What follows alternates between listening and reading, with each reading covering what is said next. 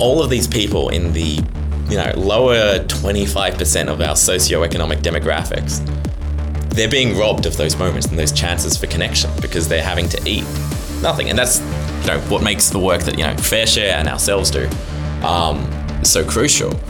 It's because we focus on that quality and we focus on that dignity. I am easily triggered by those COVID memories that pop up on my phone, reminding me of some pretty dark days. But one memory that I'm actually pretty happy to come to the front of mind is my association with Alex Dekker. Alex started his social enterprise charity, Alex Makes Meals, right at the start of the COVID pandemic. And we were in touch in those weird early days. Alex, it's great to catch up with you and see what's been happening over the past few years. Welcome to Dirty Linen. Thank you so much, Danny. It's always a pleasure. It's so great to have a chance to chat with you. Give us the backstory. How did you end up? You're Alex. Now you do Alex Makes Meals. How did all that come about?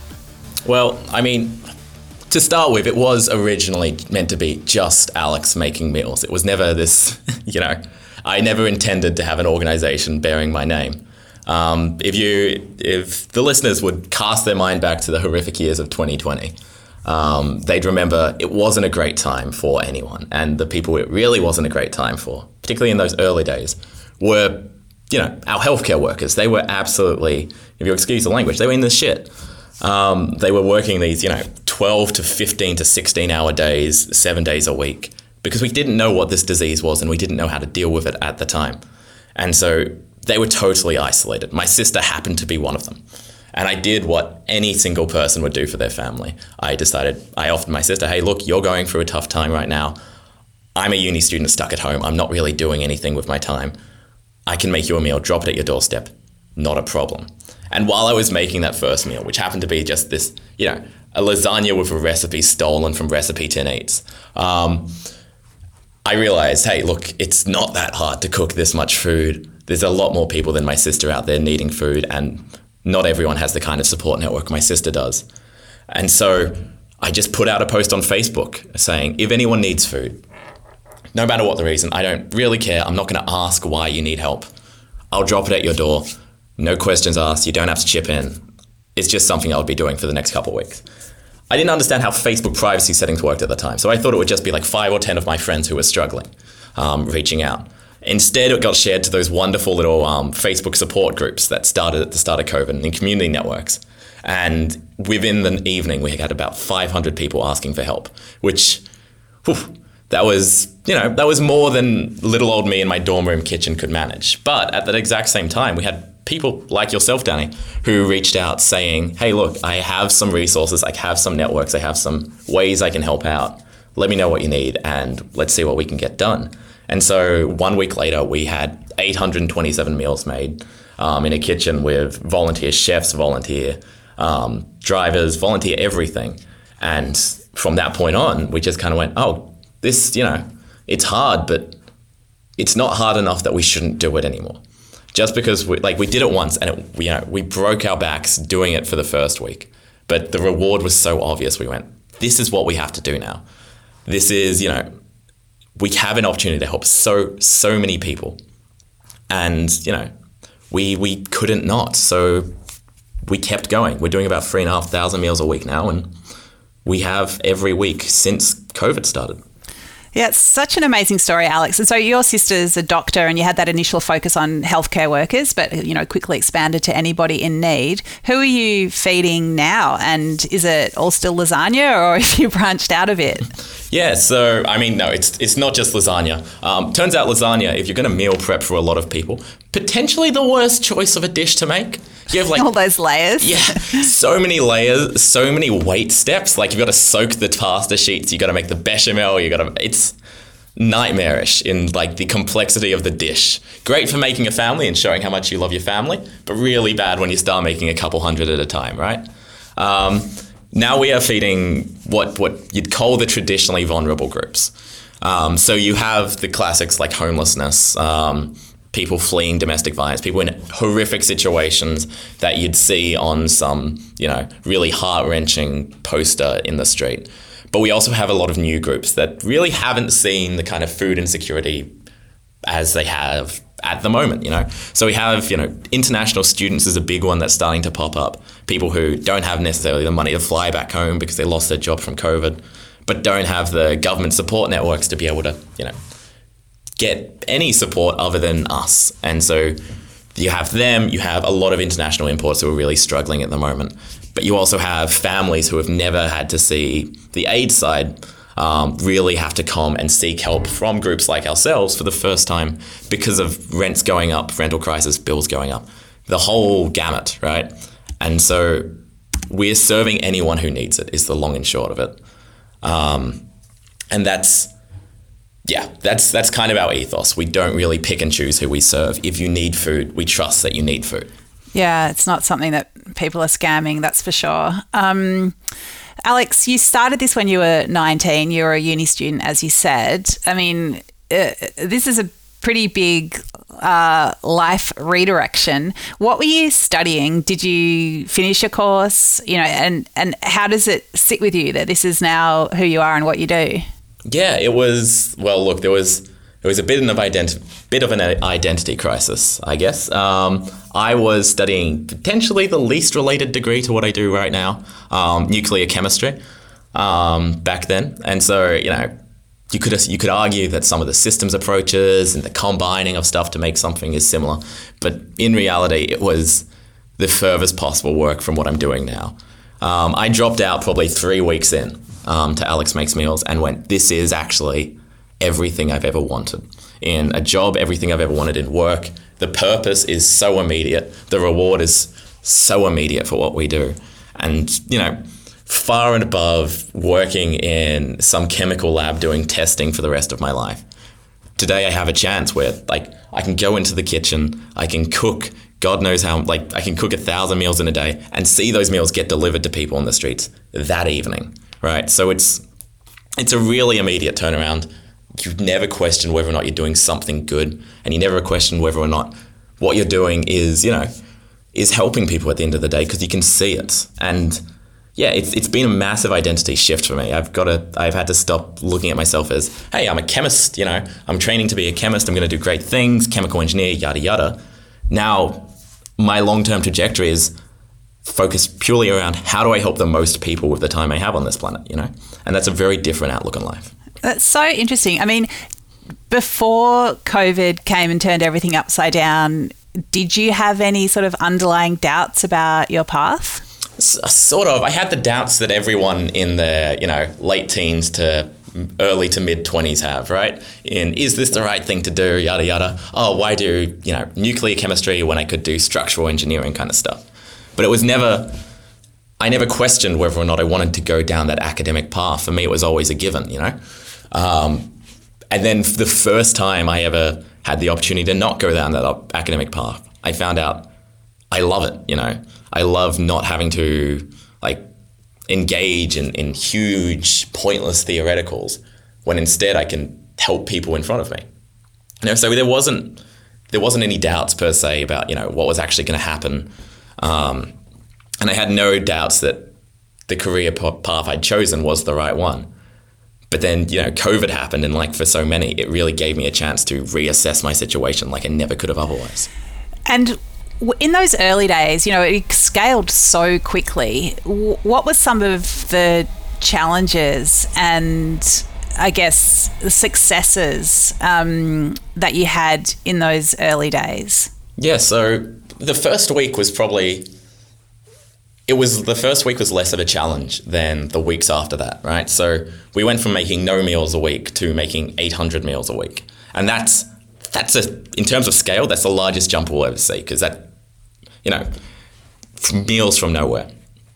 But then the first week after that first week, the news got in touch with us. You actually helped us refer us to a couple of journalists that you thought would find it interesting. And we made front page of The Age and a feature piece on the project. And all of a sudden, this tiny little GoFundMe that up to then had raised about $1,500, in the space of 24 hours raised about $80,000. And if you look at it from a resource allocation point of view, no sane person would give a 19-year-old $80,000 to spend, right? The temptation to buy a new car was huge. But so it was it was all of a sudden the shift from, this is a fun thing I'm doing with my friends, and this is, a way to spend COVID. I just help out, everyone's helping out, yada, yada. It was shifting from, this is a fun hobby I've picked up, to, oh goddamn, now I have an organization. And $80,000 is it's both a lot of money and not much money at all.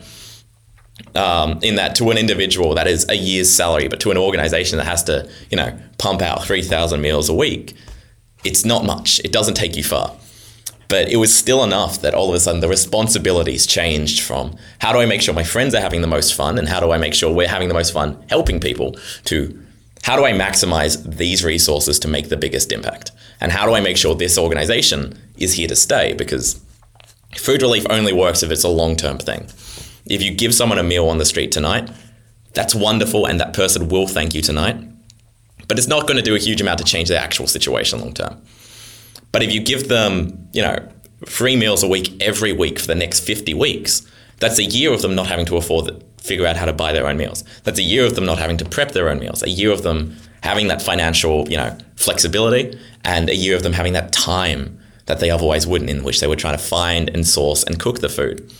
And so we had this situation where, we very quickly realized that if we wanted to make a difference, we had to stick around for the long term. And that was a really tough shift to make. Going from short-term thinking to long-term is near impossible. And I had no experience in it. So it was about, I also had to learn a lot during that time about long-term strategy.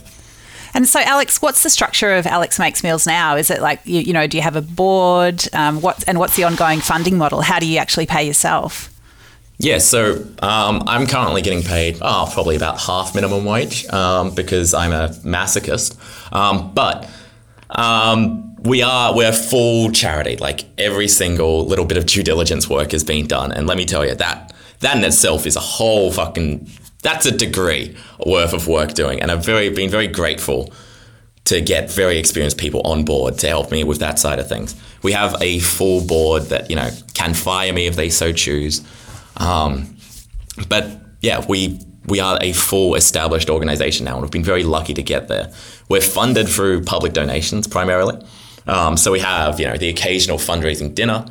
You're actually hosting one coming up, but by the time this podcast comes out, tickets would have closed, so don't worry about it. And we are, of course, very grateful to people like yourself who help us with those things. People can just send good vibes, and if they've got tickets, they're lucky. Yeah. If you've got tickets, man, the food there is well and above the ticket price. So good, well done on getting tickets, but send good vibes anyway. And so we have those one-off events, but our main source is just people essentially waking up one morning and going, hey, I could probably help with food relief. How do I help these people? How do I help the people in my community?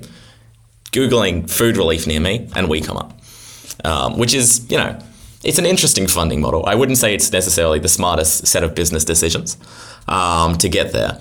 And so we're setting up long-term structures of social enterprise, which can, both do good work in the community, but while doing good work in the community, can raise money for the food relief that is central to our business. And so that's stuff like social enterprise cafes, food trucks, catering events, that kind of stuff. We're trying to really expand our reach there, which is something that's only been possible since COVID's ended, so that we can continue doing the food relief we can keep doing. And the question becomes, how do we make sure that we're making the best difference in 10 years instead of how do we make sure that we exist in 2? And Alex, what have you learned about chefs and cooking and, I guess cooking at scale from your work? Well, there's 2 questions there in that. Firstly, chefs, as anyone listening to a podcast on the Food Network would know, chefs are an interesting breed of people. So passionate, so talented, and so in love with what they do, but also so chef, right? And that's, unless you've worked with chefs before, there's no real way of describing it. They're people who exist to work on their feet in a kitchen, and that is, that's why people work in hospitality. And thanks to this experience, I've found that I'm, more closely aligned to that kind of person than I was to being an academic.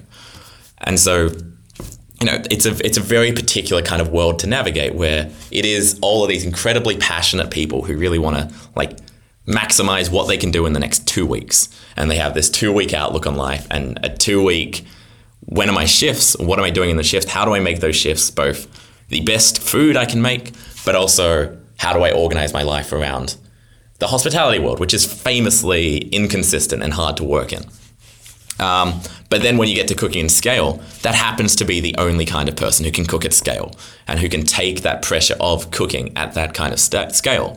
Because sending out 3,500 meals a week, there's no way a home cook can really quickly get to that kind of level. And there's no way that I personally could get to that kind of level in the time that we did.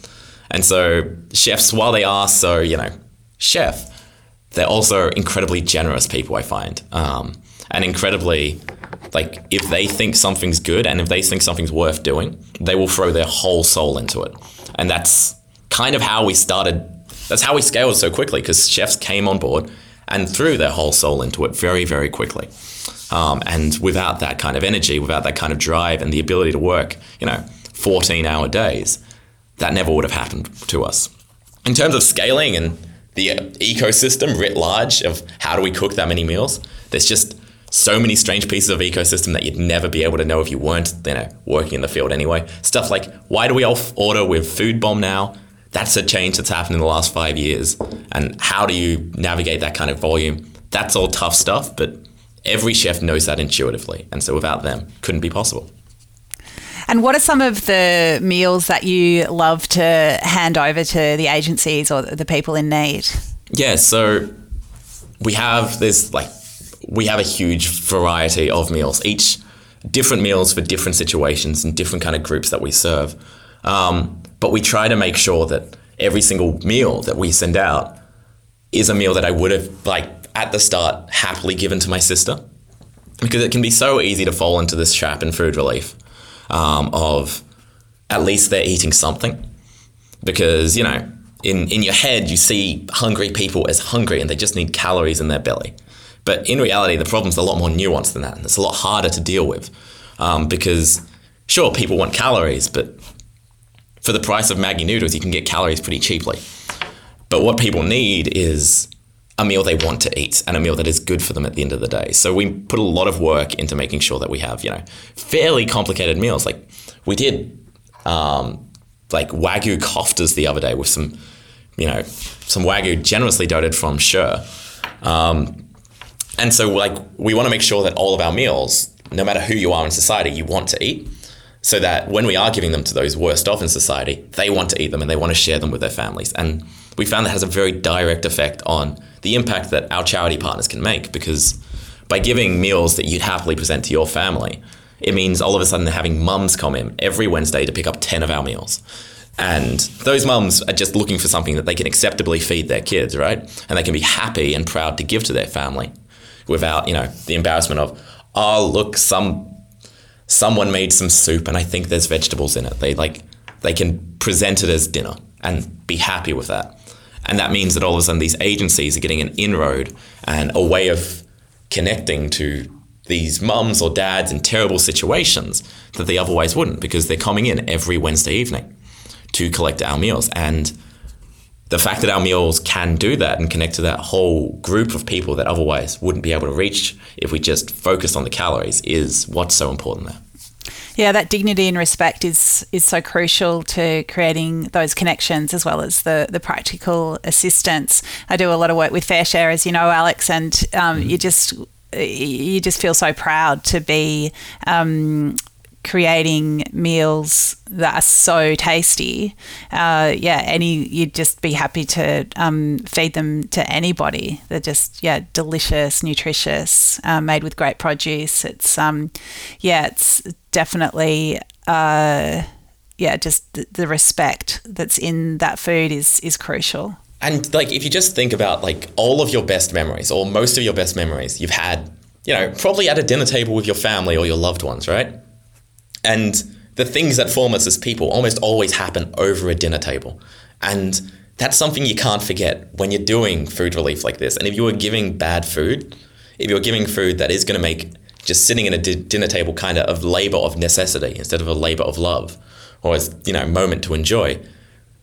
All of these people in the, lower 25% of our socioeconomic demographics, they're being robbed of those moments and those chances for connection because they're having to eat nothing. And that's, what makes the work that, Fair Share and ourselves do so crucial.